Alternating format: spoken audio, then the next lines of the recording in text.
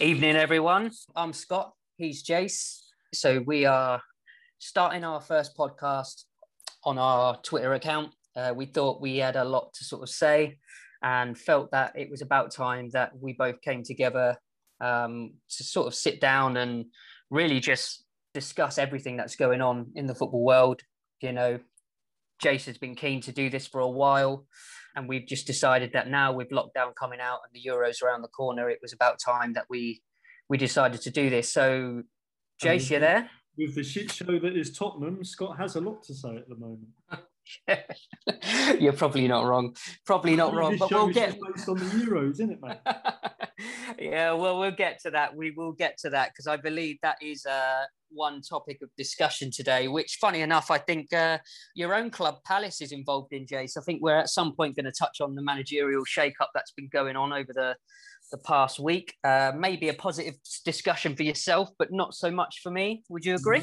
Yeah, I mean, your situation deserves a podcast on itself. So I'll probably do that solo and just argue with myself about it because I can't seem to make 2 cents out of what on earth is going on over at the Lane. But we'll see. We'll get to that bit. But firstly, I think we're going to just give you a bit of an idea as to, you know, where we've come from with this. I think, Jace, you know, it's going on, nearly 10 years now that we first set up Total Football Debate. Is it about right? Indeed. We set it up. We wrote the idea down on a fag packet and we left it for 10 years and finally thought, now we've been cooped up in the house for too long, we better do something with it. That's true, and neither of us smoke. So that's interesting that we managed to write it on a fag packet. But yeah, it was a little bit of an idea. I think while we were both at uni, we both came up with a bit of a project, funny enough, while doing a course, and we decided to sort of run with it as part of a project, a small little team that we've managed to keep together. And now we decided that it was always something that we really enjoyed doing. We always have, over the years, you know, over the 15 odd years that we've known each other now, loved a good old football discussion. And it seems like, you know, the discussions on Twitter and all kinds of different platforms are just constantly getting bigger and bigger, and we wanted to be a part of it. So we thought it was about time. And what better time to do it when the Euros is literally about to start on Friday. So here we are. Coming home. Well, you hope. I mean, Phil Foden's dyed his hair looking like Gaza, so he seems to think it's coming home. It's coming home. It's coming home. Coming home. So what we got coming up, Jace? Where we going today? Well, so we'll discuss the England squad. Yeah, I guess so. I don't think there was much debate in the end, but I guess the biggest debate now is how Southgate lines us up to get us through the tournament. There's many. The defence probably picks itself, but there's debate with the midfield and how we line up front, so that'll be interesting. We'll then look at the groups. Obviously, UEFA complicated the tournament and updating it, so make sense of what the implications could be for the certain groups and how they line up. And then we will, as we alluded to at the beginning there, cover off the managerial go-round that has been going on, well, not just in the Premier League, but across Europe over the last few weeks. So elevated more so today, I'd say. More so today. Definitely. We are doing this recording just in case anyone sort of is listening to it further down the line. We're doing it on, you know, it's 10:15, Tuesday the 8th. So today is definitely a day where there's been some massive developments in the managerial realm. So, you know, I don't think it's a bad day to do the recording. Unfortunately, I would have loved to have been doing this recording with Spurs managerial mess sorted out, but that's for another day. But I think you might have your club's problems solved today, Jace. So that'll be... Look, I, as a Palace fan, and as you'll well know, as I always tell you over the years, you never say it's definitely done till it's done, but in all intents and purposes, it's the right noises. So yeah, it definitely seems so. So we'll get to it. That'll probably be more your thoughts on that, because at the end of the day, you know, you're a Palace supporter. It'd be good to know what you think. I've got my thoughts, which I haven't let on to you yet. We kept things quiet. So, but I think first we're going to go to the England squad. It's been out now for what? Has it been a week already? It's been out, or has it been a little bit less than that? think it'll be a week on Wednesday, when it's not week on Wednesday, yeah. So a week tomorrow. So I guess we'll come to that. I mean, I've got it up in front of me, Jace. It's actually a week today, to be fair. Week today, okay. Yeah. So, you know, with the friendlies out the way and the injuries out the way, you know, I think we've got our nailed on 26-man squad, which I've got in front of me here. So I don't know, should we go through it, or should we assume that everyone knows what the squad is and just go straight into our take on what we think? Yeah, I think it's been well documented. I mean, to be fair, as I say, I think it's been well documented. I think we can talk through. I think the biggest talking point for me is that the midfield and the forward line. I think the defence, there's a couple. I'll say that it's quite tough all round, because there's been a few late shows with, you know, Mount in the Champions League final for Chelsea, of course. Reece James had an absolute worldy performance out of nowhere, so comes back in contention there. So yeah, your favourite Ben Chilwell's in there. It'd be good to know what you think of him this year. So I know you're not the biggest fan of him, or you wasn't. Whether he surprised you or not over the last year with Chelsea, we'll come to that in a second. But I guess we'll work our way down then. So let's start with the goalkeepers. And I mean, there's the obvious exclusion with Nick Pope, which is a shame. I mean, I don't know about you, but I thought he was a serious contender for probably starting in between the posts personally. But you've got Dean Henderson, Sam Johnstone and Jordan Pickford. So I think I'm the same as you, to be honest. I think Pope was probably he would have definitely hands down been the number one choice for me. Personally, I think whilst Pickford has his plaudits, he's not had the best season for Everton. He's been very inconsistent, and quite honestly, Dean Henderson, has he done enough to cement number one spot? There's a lot of hype on him, and he appears to be a lot of self-hype around himself. I think it's probably the best of an average bunch, if I'm honest with you, mate. Sam Johnstone, consistent goalkeeper. West Brom obviously got relegated, but his performances, you know, were there, and he made a couple of great saves in the friendly against Romania as well. But I think there you're looking at, you know, really and truly, once Pope was ruled out, it's kind of, you kind of pick the worst bunch, to be honest. Neither of them fill me with much hope or elation, to be honest. But if Nick Pope was there, who would you have left out?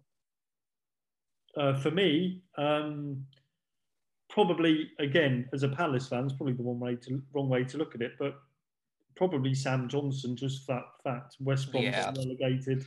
Henderson would have been, you know, he played a few games for United. The calibers, you know, is higher there, and you know, that kind of thing. So yeah, I think that would be easy. That he's the one that would give way. But yeah, I think Sam Johnston's just a bit of a victim of, you know, being at the wrong club.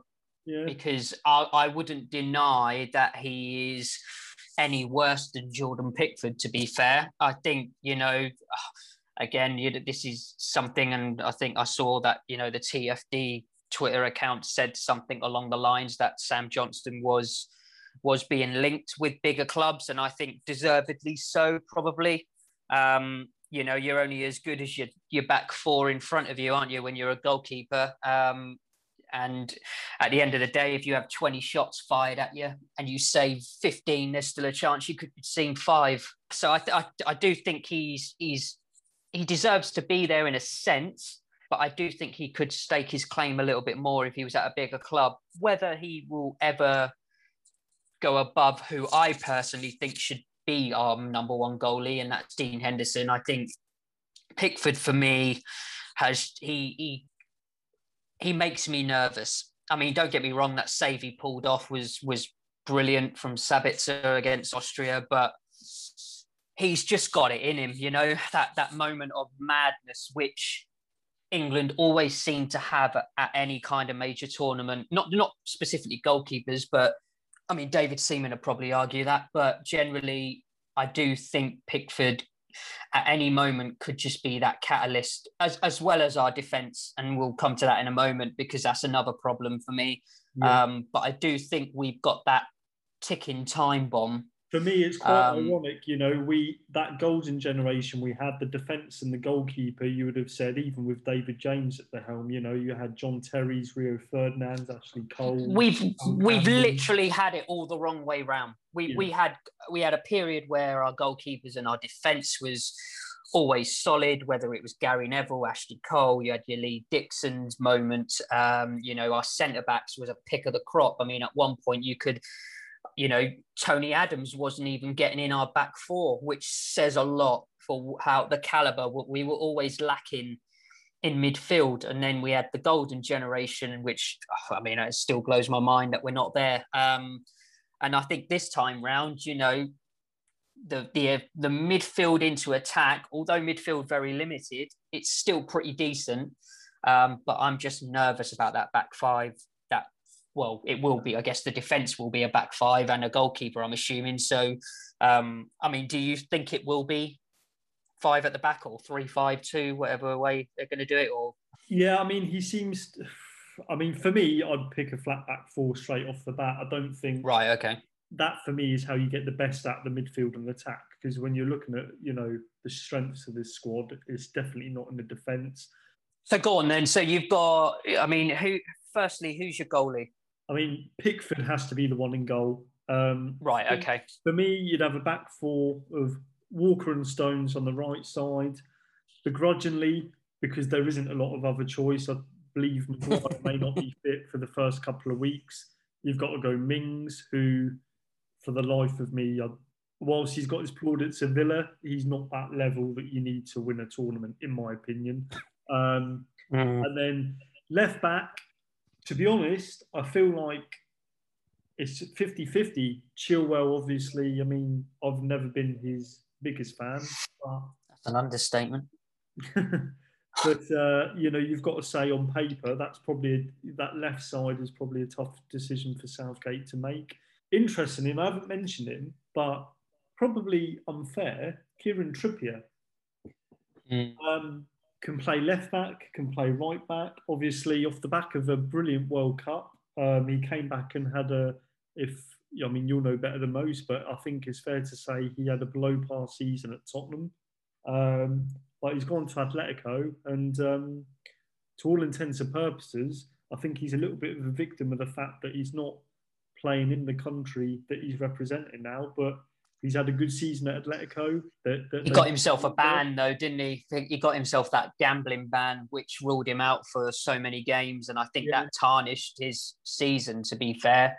I mean, credit to him. You know, as soon as the ban was over, he was back in the side. So I think that speaks volumes for Simeone, but what he thinks of him. But yeah, I think that kind of didn't help. I've got to be honest. I mean, I'm doing it from a Spurs point of view, and as much as I bleed Spurs, you know, when I do this show, I will be as neutral as I can be and give a pro and a con to everything.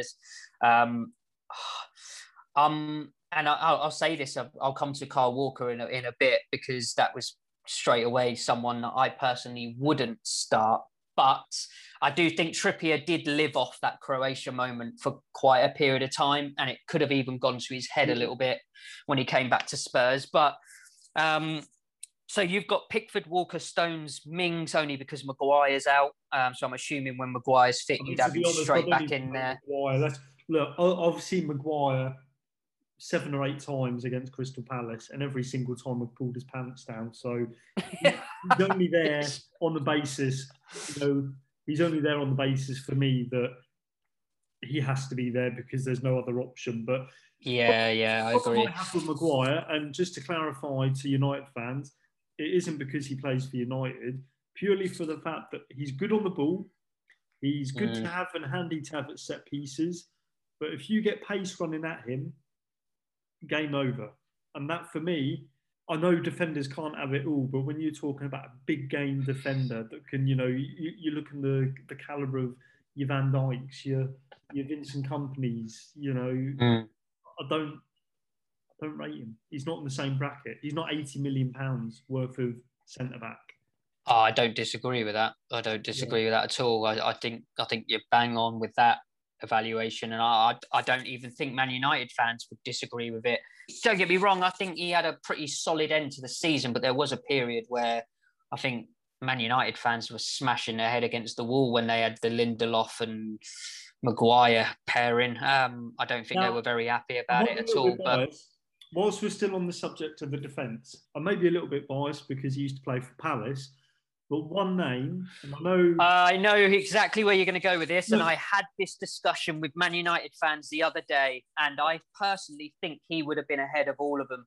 I know he struggled initially at United, but you've got to say, again, talking to a few United fans myself as well, this season he has really come into his own at United and found himself in a big game.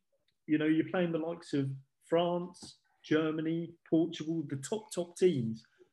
For me, I would pick the one that is more defensively versed than the one that is more attackingly versed. And he has that in abundance. And I'm shocked, absolutely shocked that he's not even been in contention, because he's not even been, called in for the friendlies or anything. This is my problem. His name was just never even there from the moment things started to come out about the Euros, that I even thought the reason his name wasn't mentioned was because he declared himself valid for another national team or something like Zaha did with Ivory Coast. That's how surprised I was that his name wasn't even mentioned, because, I mean, people have said that, Wan-Bissaka was on par with Luke Shaw this season. Luke Shaw kind of elevated it a little bit more, because I think that was down to the turnaround in his fitness, his body shape, his energy, his desire to just overcome everything he's had, his injuries. So I kind of think Wan-Bissaka's been, kind of gone under the radar a little bit because of that. But again, and I'll come to this in a second, there's a couple of players there on the right side that I would have had him above. And maybe, that might be a topic of discussion, and we might see why that should be further down the line. But when I read out my starting 11 in a second, I'll explain why I don't think, a certain player should be our right back. And again, some people will call me biased because he was a Spurs player. But when you watch these players inside out, you do pick up their flaws. Said right back that I'll come to in a moment has a massive, massive flaw. So, I mean, I'm conscious that we, with time and whatnot, with it only being a 15-minute discussion or so. So jump in. So you're going 4-3-3. So you've done your back four, because you said Shaw and Chilwell could be a 50-50. You don't really mind. So midfield, who are you going? Who's your three in the mid? So, I mean, you look at midfield, to be honest. So let's look at the options first of all. So you've got Jude Bellingham, Jordan Henderson, Mason Mount, Calvin Phillips, Declan Rice. For me, Jordan Henderson should be nowhere near the start 11. Would you start him if he wasn't injured? I've never really rated him, to be honest, but he did prove me wrong in the last World Cup. So maybe yes, just on previous merit, but that's a very, very, very soft yes. Okay. Calvin Phillips, again, not to piss off any Leeds fans, but you're doing a good job. Personally, I don't see the hype in him. I don't. Maybe I've not seen enough of him, but I don't see the hype. If you're going for a 4-2-3-1, I'd go for Bellingham and Rice, and then your three would be Grealish on the left, Foden on the right, and Mount as the number 10. I feel like England's strength lays in that offensive, that front four. I think that's critical for England's chances in this tournament. I really feel like with Bellingham, he's the one that could really come out of nowhere, along with Foden, to be honest. We've got two great youngsters there ready to step up. But I just feel like this is the tournament that Southgate needs to allow the shackles to come off a little bit and make sure that front four are the key components and the key cogs, because that's what's going to win us the games. And on their day, if you come up against a France or quite plausibly a Portugal in the round of 16, they're the players that can hurt. So for me, it has to be about that. I'll quickly summarise mine, and then, then we'll, I guess, go straight into the actual groups and discuss that for a bit. So for me, I mean, I personally would have gone Henderson in goal. That would have been my choice. As I said, I've already got my concerns about Jordan Pickford, and I'm just not willing to take the risk. I think Henderson's done very well, and he's got that pressure. Yes, he hasn't played in front of fans, so maybe he could have had more pressure, would have buckled. But I do think he's nearly there. Right back, I mean, if Wan-Bissaka was there, this is how confident I am that I probably would have picked him. I don't believe Kyle Walker is. I mean, I can't argue he shouldn't be there because, you know, he's part of a Man City side that are dominant. But whether Man City fans agree or not, his pace gets him out of so many sticky situations. It's ridiculous. I always said that the better fullback for Spurs at that period of time was Danny Rose. I'm going to maybe throw out a bit of a spanner in the works and say I probably would be 50-50 between Reece James and Kieran Trippier. I think Trippier's got a bit more of a defensive game. Maybe he can play in a game against Croatia, but then I'd probably let Reece James go in a game whereby we might find we've got a bit more, you know, attacking play, whether it's Czech or Scotland. That would be my right back. Centre back, Stones picks himself. I mean, again, and Maguire would be my centre back if he was fit, and then the rest of it's a bit, you know, Connor Cody. I think he had that one great period, and then Wolves fans were kind of like, you know what, he might not be as good as we thought he was. Ben White's had a good season, but still, I don't think he should have been in the squad, not with the player that was left out, because I think Ward-Prowse should have been there any day. So I probably would agree with you and go Mings, worst case. And then left back, I agree, it's 50-50. Chilwell or Shaw wouldn't mind, to be honest. Midfield, I'm going to change it up a little bit. I want to pick Bellingham, but I feel like he can offer a bit more from the bench as well. Come on. And I know. I mean, I love the guy, and he was brilliant the other day. But I just think we could be. He's had an absolute stormer. I know he's had an absolute stormer, and there's a reason why, and I'll come. I'll come to it in a second, because I would say, I mean, Declan Rice is hands down. Let me let you finish. Who have you picked for your kind of 2 or 3 midfield? Go on. Right. Okay. So I'm going Declan Rice in front of the back four. I'm going to change it up a little bit and actually say I would let Mason Mount be the middleman. This could change with the groups, because I do think we should get out of this group easy. So I'm not trying to be reserved here. Maybe what formation are you playing? What formation? I'm probably going a 4-2-3-1. Fair, okay. Yeah, so I'm going Rice and then Mount. In front of Mount, I'm then going Foden, because I think Foden is more dangerous, and Man City have even played him as a centre forward on occasion. I do think he has got that. I think countries will fear him. I really do. I think he could be a goal. He could be someone that gets on the score sheet. Presumably, you've gone for Kane up top as well. Oh, he's got to be up top, yeah. And you would have noticed Spurs with Kane. He tends to float, and sometimes he comes back to midfield and sprays past. I think Foden. You might find Foden's further ahead than Kane. To be honest, I think Foden will do what Ali did for that period of time, where Ali was even further forward than Kane in most games. Then I'm going Jack Grealish on the left. I think he just offers something completely different. And then this was the tough one, because I don't think Sterling's had a good season, and I probably would give it to Sancho on the right. I don't think we need to be cautious in the groups. Maybe if you look at who we could end up facing, we should try and deliberately finish second, because I don't know if you've seen who we're due to play when we win the group. But are Portugal or France, isn't it? So I mean, it's Portugal, France, or Germany. Yeah. Whoever finishes second in that group, we will face if we win. Whereas if we finish second, we will face the winner. I think it's either the winner or runner-up of Spain, Sweden, Poland, and I'd much rather go for that. But then again, you want to be the best. You've got to beat the best, so hey-ho. Well, this is the thing. I mean, we'll get onto this later, in a second, but I'll keep that for the next bit. So I guess we'll go into the groups then. So this is kind of a bit of a tough one, I guess, Jace, because the one thing I don't know if you've taken this into account for this Euros tournament is, I guess some countries have home advantage, which is a bit unusual, when you hear that certain countries are going to be playing in, I mean, England, for example, and Scotland. Spain have got one. I think they're playing in Seville. So there's a couple. I don't think I've looked into it that much.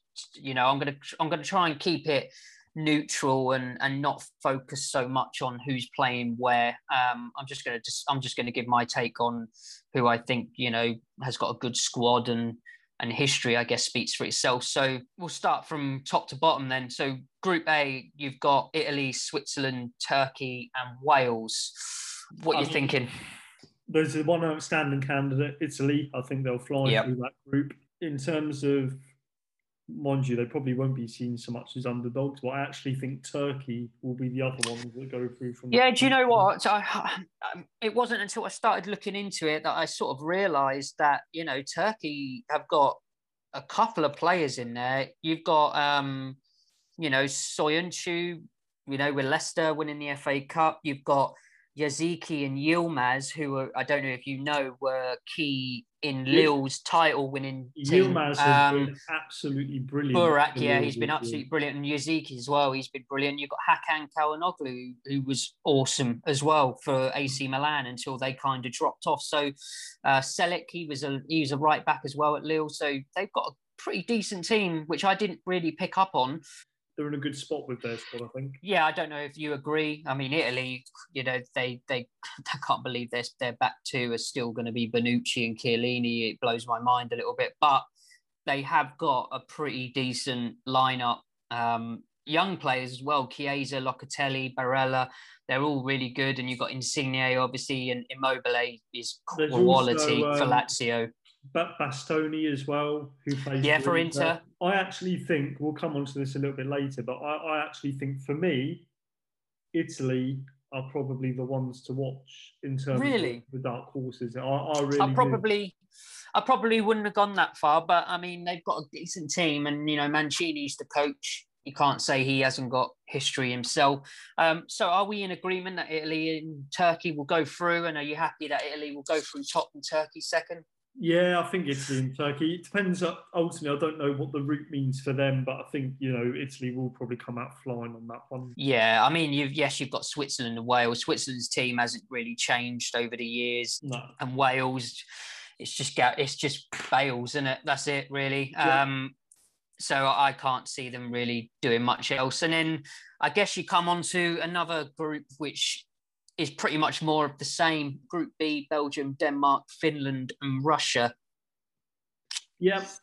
Again, Belgium, the standout candidates there. I think they'll probably end up, or they will end up winning the group, I'm sure. And then probably Denmark, Russia are in there. Russia can be a tough team to beat, so they could throw the cat amongst the pigeons for Denmark, but I think it's a fairly even toss-up between Belgium and one of those two going through. I think Denmark are through. It wouldn't surprise me, if Denmark end up being one of them countries that just somehow gets quite far in the competition, especially with Højbjerg, Delaney and Eriksen in the midfield. That's a pretty strong three. Their defence, I mean, Vestergaard doesn't even supposedly make their starting lineup for centre-backs, which I think is pretty good depth. It's just whether the attack is good enough, because other than Poulsen, who plays for Leipzig, I don't really think they've got much more of an offering. I mean, Dolberg's there, but he doesn't really make the starting lineup either. So Russia, I just think they've had the same team for the last 10 years. I don't think they've got enough on them. And I just think Finland are one of those that, they're a bit of a sort of taking part team. I know we've got a few Norwich fans that will hope that Pukki has a great tournament, but I can't see it. I really can't. I think it's just down to Denmark and Belgium there. Mm-hmm. No, agreed. Group C, again, I mean, for me, it's again a bit more of the same, I think.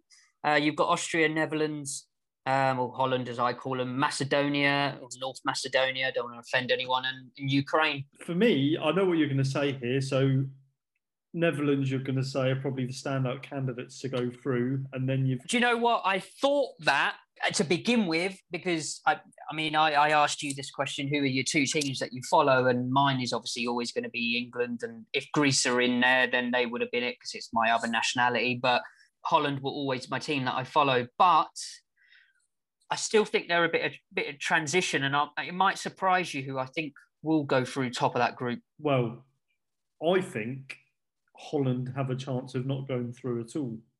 So you think they could take one of the third spots? I think they could be the third spot. Right, Austria okay. have you got Sabitzer in there. If he makes them tick. In previous tournaments, to be honest, Ukraine have been a fairly tough nut to crack. Mm-hmm.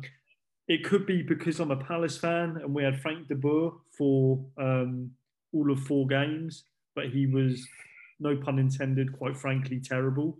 You look at his record for Holland, I think he won one of his first 6, so he's managed 11 games for Holland now, and he's won 5, drew 4 and lost 2.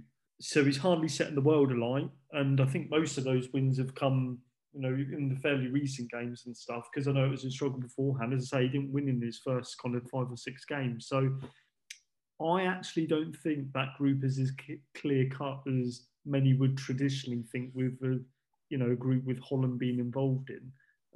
I think the only reason, and I know I said we would touch on it, but I do know that Holland have home advantage. I do think that will help them because they're playing in the Amsterdam Arena. It's a great stadium. I do think that will get them through, but I know they might not have looked great against England, but I do think Austria could take it. I just think they've got a couple of players. I think Sabitzer and Alaba will carry that team, and they've got a good few players from Bundesliga and things like that who have had a great season as well. So I do think it will be down to them too, but I do think people will think it's a surprise that Austria won the group, but I think Holland have lived off the back of their name for quite some time now. I just look at their team and yes, they've got great individuals, but they've always been a team of individuals. Yeah. Always. I still can't believe they never won a tournament at some point with the team that they had, but I think that was their problem. So I think that tees that one up, and now we're on to the big one. So you're on to Group D now, England, Croatia, Scotland, and Czech Republic.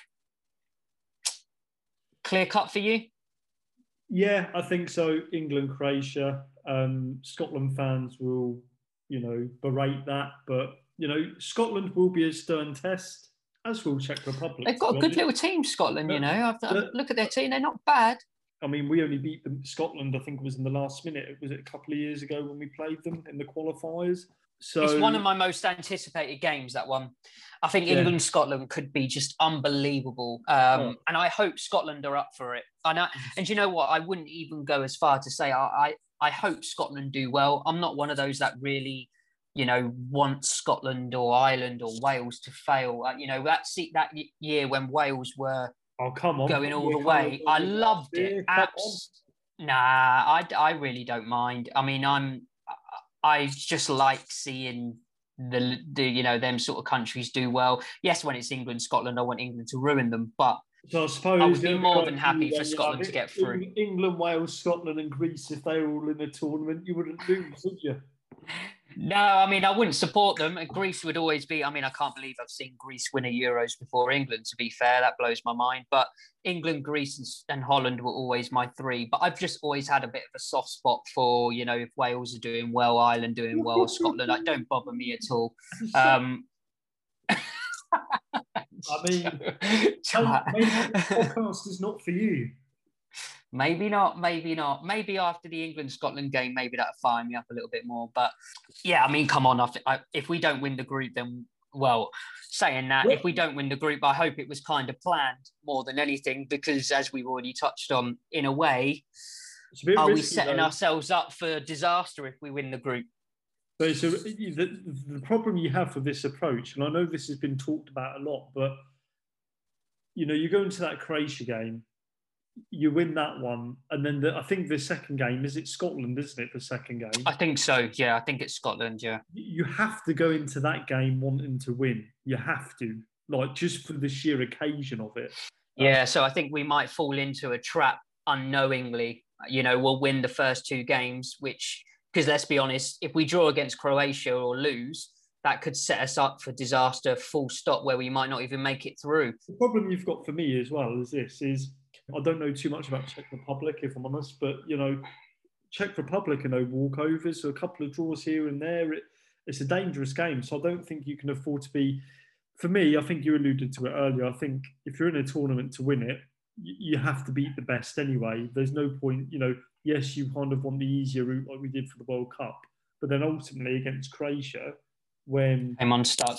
Yeah, came unstuck, and yeah, I agree. We should win that group. But just to paint a bit of a picture for those that don't really understand what we're alluding to here, if England win the group, we will face the runner-up of Group F, which is one of Hungary, Portugal, France, or Germany. Now, that's a 3 out of 4 chance we're getting probably, let's be honest, 3 of the top 5 favourites of this tournament. Would you agree? Portugal, yeah. France, and Germany, you'd have to say they are, along with maybe, as you say, Italy or Spain or Belgium, they are probably in the top 5 favourites for the tournament. And that's round of 16. That's not even quarterfinals. Whereas if we finish runner-up, which is a risk, we won't eat. I was surprised by this, but we finish runner-up. We don't even face the winner of Group E, which you'd assume would be Spain. We face the runner-up of Group E, which would probably be Poland, Slovakia, or Sweden.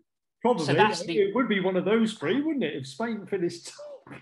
Well, yeah, but then again, you don't know what Spain's coming, because I don't know if you've seen their squad, but they're not looking as strong as they once were. But then again, that might be a bit of a refreshing sight for Spain at the moment. But it is a concern, I've got to be honest, because France, we'll get to that group in a moment, but I just don't feel like that is where we want to be. But then again, if we're going to have to do it at some point, it just doesn't look. Would you give Southgate? All right, I'll ask you this question before we move on to the next group. England go into round of 16, winning the group, unbeaten. We come up against one of France, Germany, or Portugal, who have finished runner-up, and we go out. Does Southgate get sacked? Or is he given the benefit of the doubt that he's probably had the worst possible outcome he could have got? Well, assuming the fact his remit is to win a tournament or progress in a tournament. Yeah, but there's a difference, isn't there? If we'd have come up against France, Portugal, and Germany in the semis or the quarters, they just sound better. Do you know what I mean? But to go out in the round of 16... Does he... So, okay, let's say he goes the other way to avoid that nightmare scenario in the round of 16. Does he then get sacked if that doesn't work out and ultimately he ends up stumbling anyway? Because my concern with this, I know Southgate will sit there and they'll try and kind of navigate their route through to the tournament and stuff. And, some people might think I'm crazy for saying this. But ultimately, do you risk undermining the players' confidence and winning mentality and mindset going into a tournament, knowing, obviously everyone's talking about it, the potential scenario you find yourself in, but is there not a risk that they try and create that artificial scenario themselves so much that actually you end up not getting that scenario at all and actually end up dropping points in games that you should have won? Yeah, I agree.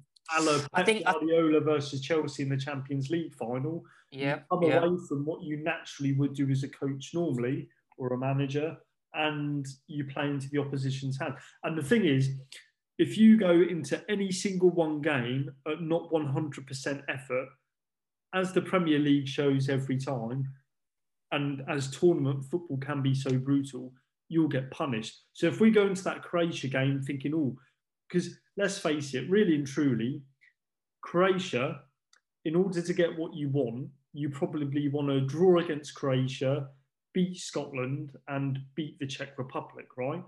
But then, on the flip side, a Scotland win against Croatia, something like that could change the momentum. So personally, I think it's you do your best. If you finish second, great. If we finish top, great. But, bring on Portugal, bring on whoever. Yeah, I mean, the benefit of winning the group is the knockout game that we then go into against Portugal, France, or Germany. And look, we're ruling out Hungary here, but there's a chance it could be Hungary. Who knows? But that match would be played at Wembley, so we're in front of our own fans then. And then you have to ask the question: if we went into that match at Wembley against one of those four teams, and then we won, what does that do to the England mindset if we've then all of a sudden potentially beaten one of France, Germany, or Portugal in the knockout? I mean, what else do we then do? You know, there's no reason other than just bottling the occasion that we can't then go all the way, because we've then already done one of the hard. Because I mean, what I've just looked at here, as you were talking about there, if we finish runner-up of that group just to get an easier tie, we play that match in Denmark, right? Which is a neutral ground, and all it does is get us one stage further if we then win that easier game, because we then end up coming up against the winner of Group F, which is again one of France, Germany, or Portugal if they beat third place. And this is where the competition for me gets a little bit stupid, because I can't tell who third of Group A, B, or C will be. But you would imagine that France, Germany, or Portugal, in my opinion, I think they could beat any one of the teams we've just listed in Group A, B, and C anyway. So, you know, we're only going to get one stage further to the quarterfinals, and then we don't end up even playing Portugal, France, or Germany at Wembley anyway. Let's quickly brush Group E out the way, because I think that's a pretty straightforward one, and then we'll get to that group of death, because that is, let's be honest, that's the talking point for England, because it looks like we're going to come up against them no matter what way we approach it. So, I mean, Group E was Poland, Slovakia, Spain, and Sweden. I mean, is that set in stone for you, the two that are going through there? Spain, Poland for me. Sweden, yeah, again, same. Sweden again, they might sneak in depending on other results, but they're the two. They've still got Sebastian Larsson playing. I think that just shows where they're stuck at the moment, Sweden. No disrespect to Sebastian Larsson, but because they've got a good few players. They've got Isaac up front for Real Sociedad. I think he's a great player. They've got a few options on the bench, but I do think, you know, I mean, Poland have got Lewandowski.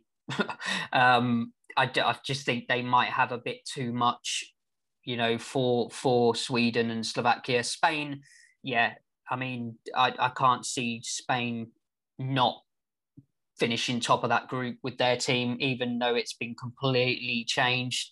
I think they've got still a great lineup there. But now, okay, here we are. So France, Germany, Hungary, and Portugal. So I'm going to ask you the big question. In your opinion, who's winning that group? For me, it's between France and Germany. And I'm probably going to go with... I'll go Germany, just because Germany are top tournament team. I'm going to surprise you, I think. And I'm not just doing this to be different. I personally do think France are going to be too good to not finish top. But I do think Germany will be in the knockouts, but only because I think they might finish in third spot. But then again, if they finish in third spot, this is the difficult thing with this group, because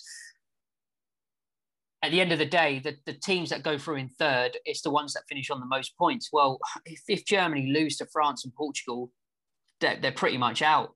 But I do think Portugal could throw in an upset there. And I do think their squad is one of the best squads in the whole tournament. The depth that Portugal have is unbelievable. I mean, when you look at the fact that João Felix and Andre Silva are on the bench, you've got obviously their defence, you know, Pepe's still there for experience purposes. They've got Ruben Neves can't get in the team.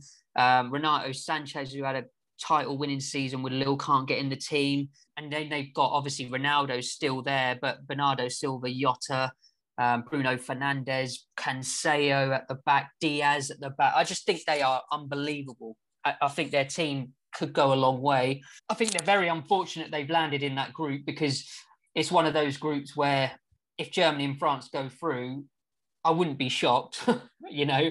You granted what you said about Portugal, right? But you've got an aging Ronaldo. He doesn't have the pace that he used to.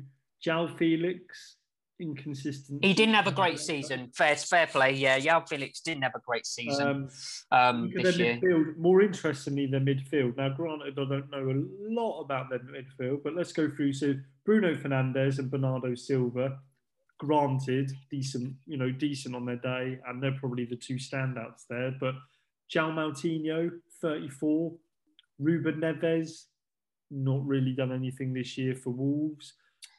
Do you know what Portugal have got? And this is where I think they've kind of gone back to basics a little bit. They've got, and I've kept a close eye on Sporting Lisbon this year because, you know, just from knowledge of like, and it sounds stupid, but it, you know, when you've played things like your management games and stuff like that, and you just notice players, right? When they just appear and you think, oh, okay, that player's popped up a few times on like, you know, prospects and stuff. And I kept a close eye on them, and they've got a couple there, you know, Pedro Goncalves, I think he's one of the most highly rated midfielders, and I think they've got Sergio Oliveira at Porto as well. It wouldn't surprise me if one of those get in the starting 11 rather than just your typical João Moutinho. I think Moutinho will start because I think he's one of the experienced players that just will be in the lineup. Yeah. But I do think there'll be a couple of players for Portugal that we might go, oh, take note of that. You know, when you come out of the Euros hoping your team's going to buy that player. So it might be ones to watch.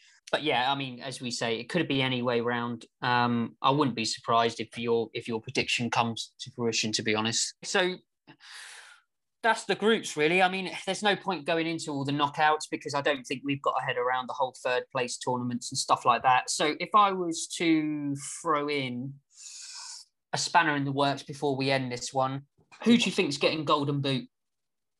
Ooh. I mean, do you think Kane could wrap up a Golden Boot in the group stages? Unfortunately for him, I don't think we'll play the fluent football we need because Croatia and Scotland are the two games where I think Southgate won't want to lose them. And I think tactics will dictate that. I actually think, depending on how far they go, Lukaku of Belgium. Right, okay, yeah.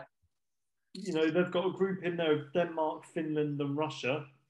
He bags goals for them for fun, it seems, when they play friendlies or any of the qualifying rounds. I think he could be a decent shout. France, Germany, Portugal, that group makes it hard, I think, for anyone like Mbappe or Ronaldo to really kind of get going in that group. So, yeah, I think Belgium and Lukaku for Golden Boot would be my backing. Mine is a bit of a dark horse, and if anyone's got a spare quid to put it on, I would look at it. I feel that because of the group that they're going to come up against and because of the path they could end up going, you know, I think they've got a bit of an easier path than others. I'm going to throw in to the hat that Gerard Moreno could be Golden Boot winner for Spain. I mean, you look at the season he had at Villarreal, I just think unless he doesn't hit the ground running and they decide to make a change and throw in Morata at centre forward, which kind of ends his tournament, I think with the players around him, I think he could be on to a bit of a winner there. I know you've got your obvious candidates, your Mbappe's, your Benzema's, and as you say, your Lukaku's and your Harry Kane's. I do think Southgate, I mean, then again, Harry Kane, you know, he did do it in the last tournament, but I do feel that it's definitely up for grabs for Moreno. And I think he could be one of those surprise players that no one really thought of because the obvious ones are there. 51 to 1 on Sky Bet, huh? That was my point. Yeah, that was what I thought. You know, Kane 6 to 1, Lukaku 7 to 1, Benzema 16 to 1. Moreno, the starting striker for Spain, is 50 to 1. And he's got Ferran Torres and Dani Olmo or Oyarzabal with a midfield of what? Thiago, Koke, Pedri. I just think he's on to something there. And it's a quick, you know, it might be a nice little earner. You never know. I mean, he's 6 to 1 to be top team goal scorer. I mean, you know, that's the odds of Harry Kane getting Golden Boot on the whole tournament. So I just think that one might be overlooked. I'm just going a bit of down a different route than just picking the obvious there. But I saw it earlier and thought, you what? I'll have some of that. So, yeah, little spanner in the works for that one. Interesting take. You said the Golden Boot. Who's your money on to win the tournament? Yeah, well, that was literally what I thought you might ask. I've got to be honest. I do think France will do it. Something just tells me that they're not done yet. I think they've still got that team that Spain had, where for a period of time they're good enough to keep it going. They might not win a tournament as they didn't with the Euros when Portugal won it, but they soon bounce back. I think France. It's France's turn now to do it. I think for me, so I've got them down. They're obviously the favourites, and I think ultimately they will probably end up winning it. But I think the dark horses that no one has spoken about, and maybe it's a little bit of a love-in because I've been following Serie A a lot this year. And you're going for Italy, are you? I think Italy are the ones to watch. Mancini's gotten playing some good football, some really good football. I think they could be the ones to watch. Well, we'll see, because their first game, aren't they? Friday night. I mean, that's not a bad little game, the first one. Could give a bit of a glimpse as to how they're going to perform in the tournament, because, that first opening game, I do think could show a lot of what they're capable of, because, let's be honest, it's the two favourites in the group. Turkey v Italy. What a game. Turkey could flex their muscles a little bit and show us, they might be dark horses, as we've already highlighted with some of their players. But I just think Italy, even though they haven't got the experience the squad haven't got the experience, I just think the nation are winners. There's something about Italy that they just never, and we can say this, they just never fuck off. Do you know what I mean? Other than that one terrible World Cup that they had, they just never disappear. So I think you're right. I think they could do something, but I just don't know whether it's this squad or not. But we'll see. We'll see. Come Friday, we'll know where we stand with them. So I guess we kind of go on to the last topic of this sort of first episode, Jace, which is, and I know we keep joking about it, the managerial shake-up. Yeah, I'm going to say it. The managerial merry-go-round. Yeah, that's what. Whatever. Let's be honest. Whatever we call it, it's a mess. The whole thing is an absolute mess, regardless. I thought Palace were going to have it easy recruiting a new manager, and it seems like, to all intents and purposes, we may have our guy, but it's muddied the waters a little bit and threw the cat amongst the pigeons. I'll give them that. Well, I think let's be honest. Everyone we're probably going to, every club and everyone we're going to talk about right now, pretty much has some kind of negativity attached to it. That's how much of a mess this summer's been for clubs and managers at the moment. Funny enough, our two clubs are right in the middle of it. I'd probably say that Spurs are in more of a mess than Palace, just simply because of everything that's gone down over the past month. Ask any Palace fan. The old saying goes, "Typical Palace," and I don't think. Yeah, I mean, yours was a bit civilized. Hodgson's retired, fair enough. Now you've got to find a new candidate. Yeah, I mean, we've got quite a couple of topics, to be honest, in regards to this merry-go-round, as you keep calling it. So, it's a bit of a mess, isn't it? So where do you want to start? I mean, let's probably start with the funny thing is we're going to touch on all these different managers and clubs, but only one of them really is confirmed, and that's got to be the whole situation with Ancelotti, Real Madrid, and Everton. I mean, I guess we can give our own neutral stance on this whole situation, but I don't know about you, but I mean, it didn't look pretty, did it? It did not look pretty. I guess here's the thing: you get to the end of the season, you're Ancelotti, Real Madrid come calling, you're managing in the Premier League for Everton. I don't think Everton fans can particularly hold it against him. I know I might be different if it was me in that position, but I think one thing that Everton fan, I don't think they'll argue this point. And I've got a very close friend who supports Everton, and maybe at some point I might actually get him on the show just to sort of talk about Everton in general. I think the hype was euphoric when Ancelotti joined, because as far as I'm concerned, as far as I can remember, I don't think Everton have ever had a bigger manager than Ancelotti. You know, when you're looking at level of class, and he's way above. he's one of the most successful managers Marco ever. Silva, I guess you could argue at the time they got Ronald Koeman. His stock was fairly high for what he did at Southampton. But no one of Ancelotti's trophy cabinet. Ancelotti, by far and wide, was a statement signing, and that's what Everton needed. The problem you've got now is they start from scratch again, and where do they go? They've chucked a lot of money around for players, and not enough. I heard. I think that was one of the reasons. I think you nailed it on. Ancelotti and Real Madrid are, they're practically lovers. I think what Ancelotti done at Real Madrid are in a position at the moment. I don't think Real Madrid are often in transition, but I think they're very close to being. Oh, they're coming to that. They're coming to the end where they're teetering over the edge, and you're starting to think, right, okay, Benzema, Modric, Sergio Ramos.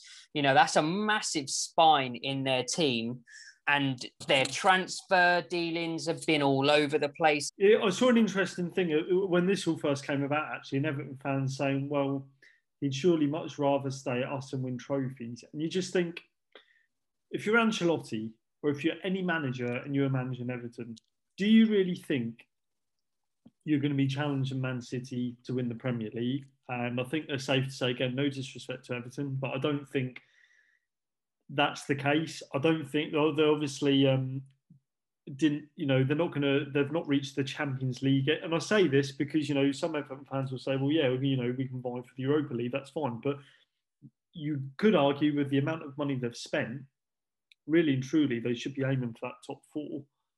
I mean, it's Real Madrid. There's no two ways of doing it. If you've got a project at Real Madrid or Everton, for me, there is only one winner. I think it stings. I think that's the issue. I think Everton, there was as I said, there was a hysteria that here we go, this is our turn. They've just been watching their neighbours tear up Europe and the Premier League over the last couple of years, and they were like, you know what, it's our turn. And I hate to say this, but it was almost like Everton felt like it was not that for any minute here I'm saying Spurs have done anything with their time whereby they've kind of gone above Arsenal in present times, very close to it going back to how it was if Arsenal could get themselves sorted. But I think Everton were hoping that they were going to have their time to, consistently keep up with the pack. And I do think they've been a bit unlucky with this season, because I think the final table kind of reflects badly on Everton. They finished 10th, which in any other season you'd go, that's poor. But when you realise that Aston Villa had a good season and finished 11th, right, on 55 points. Everton finished 10th on 59. Leeds finished 9th on 59. Arsenal 8th on 61. Tottenham 7th on 62. West Ham 6th on 65. That's only 6 points. That's 6 points Everton finished off of, West Ham. And, it could have happened to anyone. And I think they need to look at that. I mean, let's be honest, the situation at Everton, there's a similar situation going on at Spurs. This is where I think, yeah, and you're laughing because, I think there's a lot of clubs sitting there now looking at specific teams in the league and going, could we take their spot? Because I think there's a lot of clubs that really don't know where they're going next season. I think if you're a manager, and I know it's been touted that they've been speaking to Conte, depending on what you believe. If you're a manager and you're free, or you're at a club and you look at Spurs with a nice shiny new stadium, news of Harry Kane potentially leaving, so your best player at the club leaving, an owner that is known not to spend the best amount of money, I think that becomes a very difficult job. And I do think Spurs are in this. I think this has gone a little bit under the radar, and Spurs fans allude to it a lot, and I know a fair few Spurs fans. But I really do think this next appointment is crucial for them because there are teams knocking on the door. It's not going to be easy. They've missed out on the top four again this year. It's not going to be easy to get back in. You know, the likes of Leicester will get stronger. West Ham have got Europa League football, London-based team, Olympic Stadium. It's a tough one, and it's important they get the right appointment. But who they get is another matter. But I think, you know, whoever takes it is going to need assurances from Levy that the funds are there to, you know, if Harry Kane leaves, you know, you talk about 120 million for Harry Kane, but today's market, to replace him and his goals and his presence, that's not going to get you the 3-4 players you need for a rebuild. You need to spend 120 million to, you know, they're talking about 170 million for Haaland. And for me, the biggest problem with Spurs, you know, front line not so bad, midfield inconsistent, but the potential's there, is the bloody back four. And that's going to take a lot of money to sort out. There's a lot going on at Spurs. You know, there's quite a few murmurs and whatnot. And, you know, I'll be completely honest, a lot of the rumours that have been going around are well wide of the mark. The main things that I've heard that I've had sort of confirmed by quite a few people now whenever I've spoken to, you know, season ticket holders and people really, you know, close to the club is the Conte situation. It's happened once before, and there is something going on at Spurs whereby the PR is a mess. It happened with Dybala. It's now happened with Conte. About Dybala, actually. It was exactly the same situation. There's something happening whereby there's and it's being explored as to why this keeps happening, because something is being communicated within the club whereby people are saying the deals are nearly done. There's excitement, but actually there's a lack of knowledge as to how much more there is to go. Dybala's fell through at I can't remember the title of it now. What is it when they're sponsors and things like that? That, you know, Image Rights. That's the one. Image Rights. I couldn't get my words out.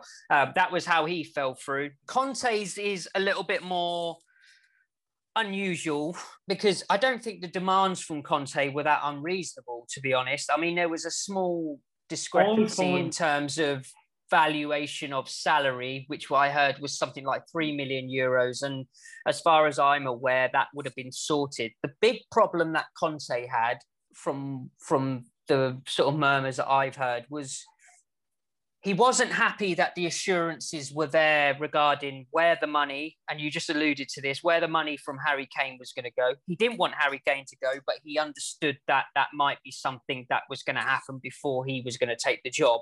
There wasn't a belief that he would be able to convince Kane to stay. So I don't think he would have even entertained conversation if it relied on Harry Kane. The big problem was Levy wasn't showing any sign that he believed that Conte was going to have the right tools to turn Tottenham round. And Daniel Levy, I'm sorry.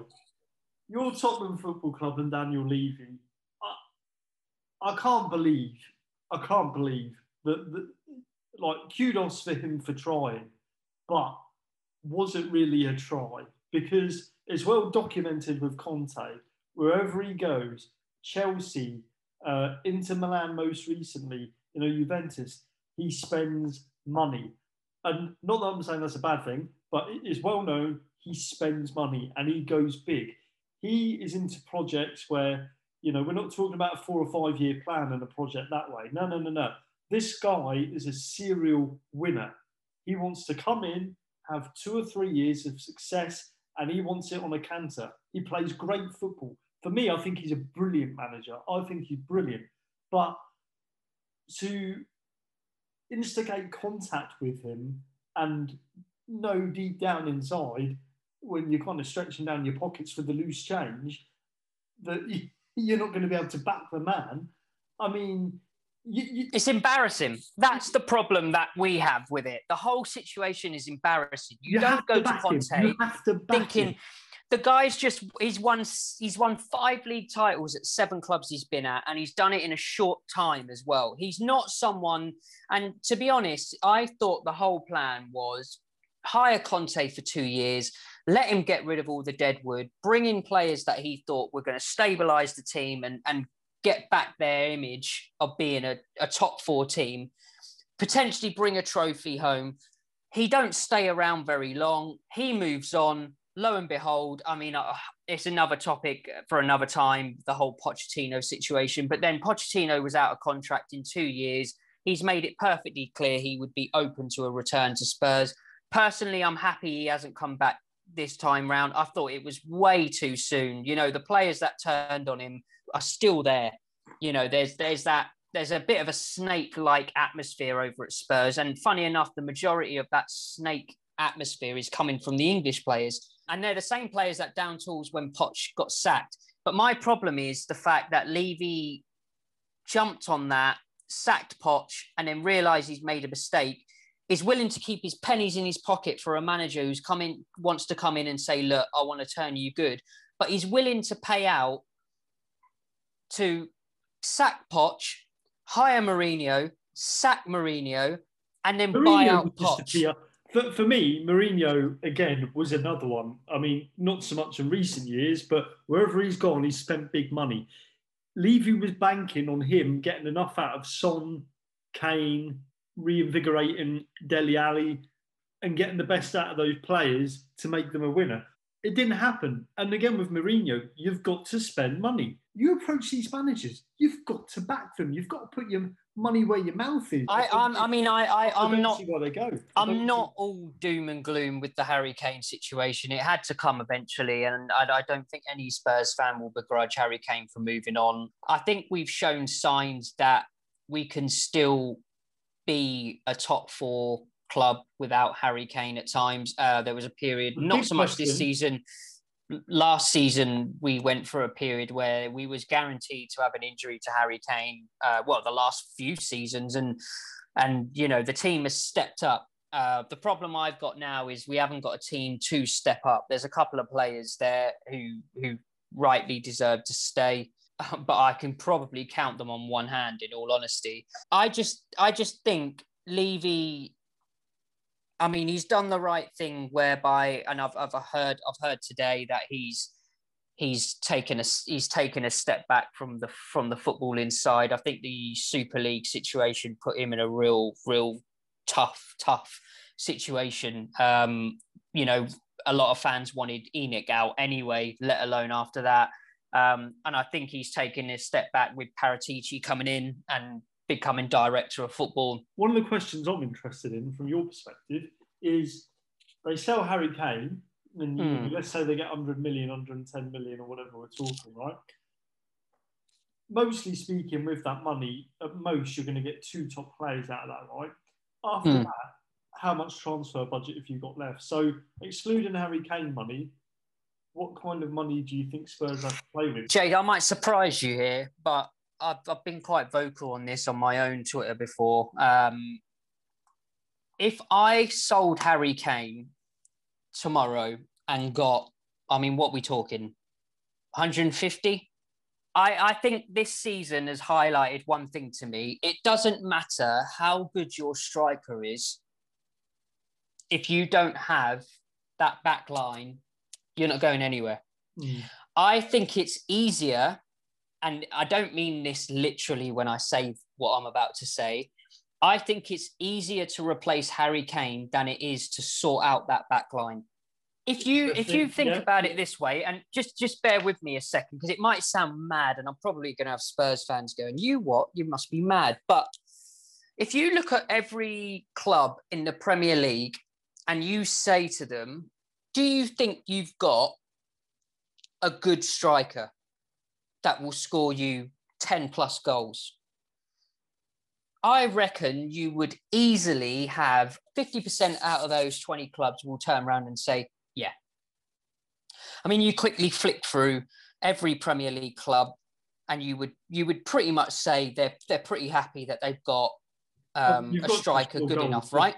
You've got someone that's going to score goals. Now you ask them, do you think you've got a good centre-back pairing? How many of them do you honestly think would turn around and say, I'm confident in my two centre-backs or my back line in general? Well, Liverpool fans would say that they've got the best of the bunch, even though he's cropped at the moment, wouldn't they? But I suspect they'd have something to say about that. Liverpool would. I think Man City would. I even think Chelsea would be pretty happy. But then, I mean, you start creeping down a little bit and you've not even hit the bottom half of the table yet. I wouldn't say Tottenham are happy. I wouldn't say Man United are happy. I wouldn't say Arsenal are happy. I wouldn't say Everton are happy. We just touched on them. But, Mr. Spurs, need I remind you, your challenge is the top four. So if we base it, let's just base it on the top four of this season.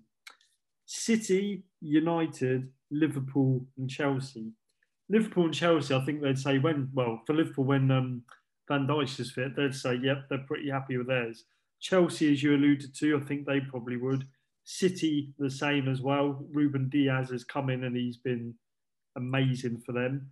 United, happy with Maguire. Maybe they'd get another centre-back to replace the likes of Lindelof and Bailey and, kind of shore that up a bit. Aside from that, I think they'd be pretty happy.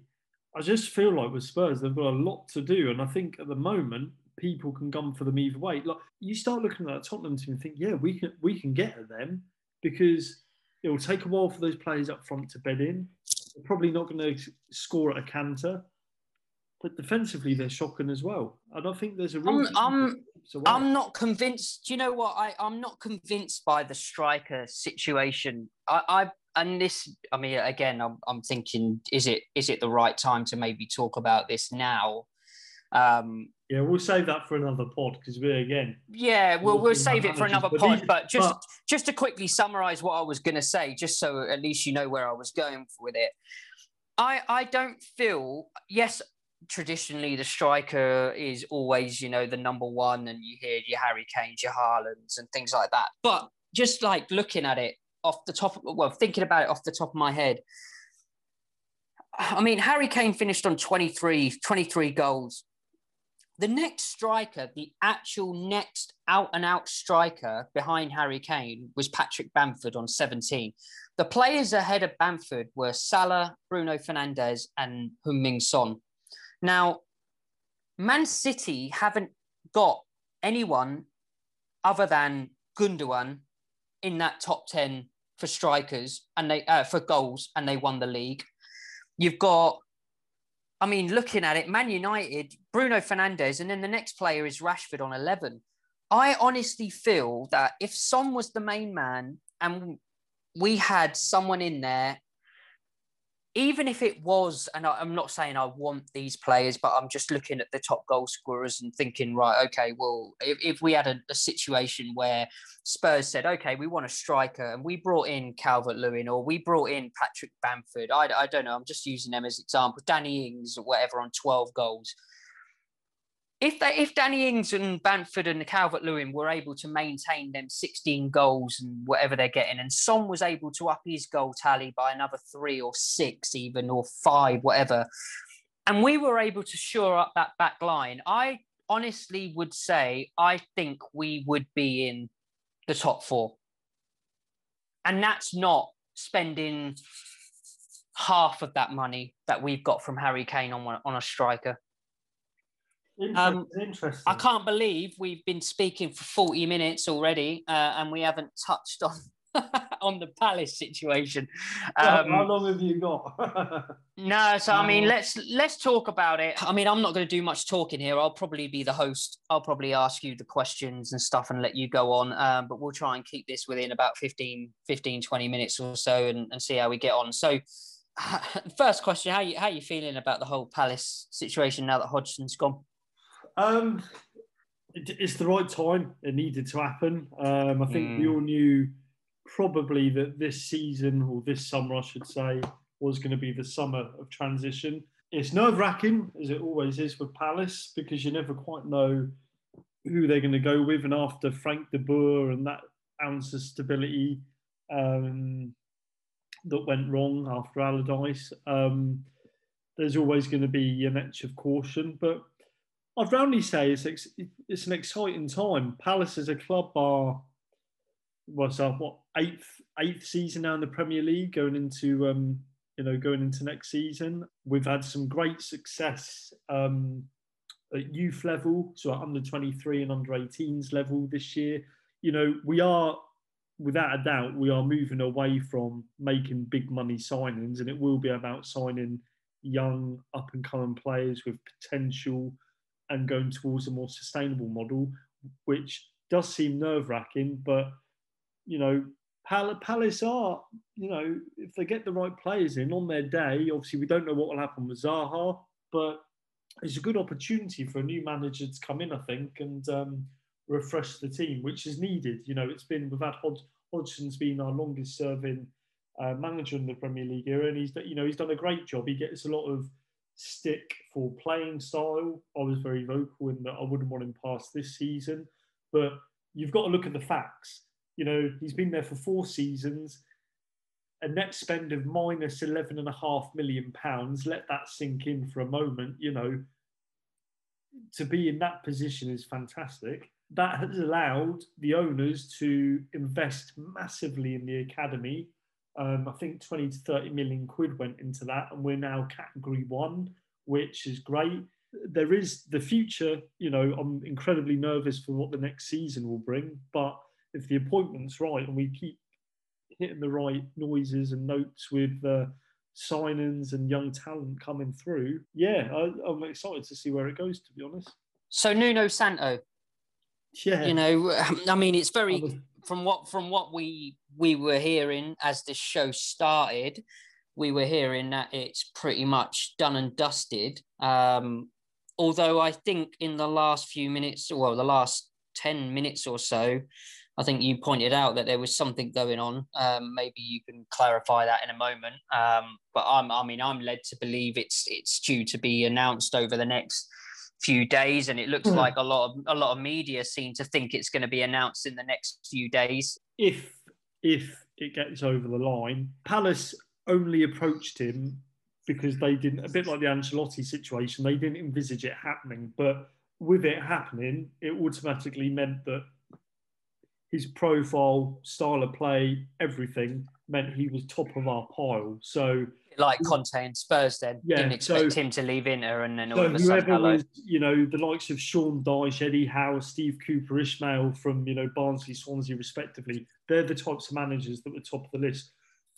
So are you saying it was a bit of a panic button approach? Like, oh, hang on, we've got this guy that's I wouldn't say potentially a higher caliber than our club. Panic would be the wrong word, but panic would be the wrong word. But I just feel like they turned around and felt, right, we didn't expect this guy to be available. He'd be a great fit. Let's try and talk to him. If it didn't happen, I wouldn't panic because it's not as if they were planning to take him in the first instance. They've kind of explored it. The only danger here now, of course, is the negotiations, if you believe what the media has said, they've been prolonged over a 2 or 3 week period. If it were to fall out of favour, you then have to question where that positions the potential other managers. And obviously with Everton looking for a manager still, I must admit, I was a little bit hesitant, and I've probably been swung round by the Twitter enthusiasm for him. But when you take into account that Wolves didn't really play the most attractive progressive of football, and here's not forgetting, despite all the money they have spent in the past 2 or 3 years, they only finished 1 point above Palace this season. That was my next question, actually. It's very easy for a manager to do well when he's having money thrown at him left, right and centre. And I don't think anyone can deny that Wolves have not had money thrown at them left, right and centre. Some of the signings they've made were a bit mind-blowing, to be honest. I think I've just looked at on here. Nuno's spent £303 million on transfers since becoming Wolves manager. Now, how much of that £303 million in percentage-wise would he get at Palace? Well, I mean, I wouldn't say the budget would be bigger than, say, 10% of that. So you're probably talking about absolute tops. I mean, I don't know. I don't have any inside trait on this, but I wouldn't. So that's my first alarm bell. I wouldn't think right there. You know, let's say 30 to 50 million quid. Yeah. All right. So 15% maybe. So, I mean, you're then relying on sales, and I mean, this is me maybe tongue in cheek saying this, and you know, you've got more credibility about Palace than I ever do. But I'm sitting there thinking, okay, so the majority of your money, other than that 30 million, maybe you've got to spend, which, let's be honest, gets you a top player's left leg this, you know, in this day and age. You're relying on a sale of Wilfried Zaha. Now, a sale of Wilf Zaha 2 years ago, in my opinion, is double the sale of a Wilf Zaha sale this time round. I can't see any kind of reason why he would be worth more than, or at best the same as what he was 2 years ago. Correct me if I'm wrong, but I just don't feel like that money that you could have got from that sale is there anymore. It's interesting you say that, you see, because this always turns into a great debate, and it happens with all players at all clubs, to be fair, when it comes to the key players. I think the key thing is, and a lot of outsiders, I don't think, comprehend this, but what you've got to take into account is with Wilf Zaha, he is on circa £120,000 a week. So there's two things here. Transfer valuation. Now, of course, I agree with you. His value has decreased because he's gone from having 2 seasons ago 4 years left on his contract to now I think it's 2 years left on out of a 5-year deal. But one of the things that has probably gone under the radar this year is that this season he has scored 11 goals, which in a Crystal Palace team is an achievement in itself.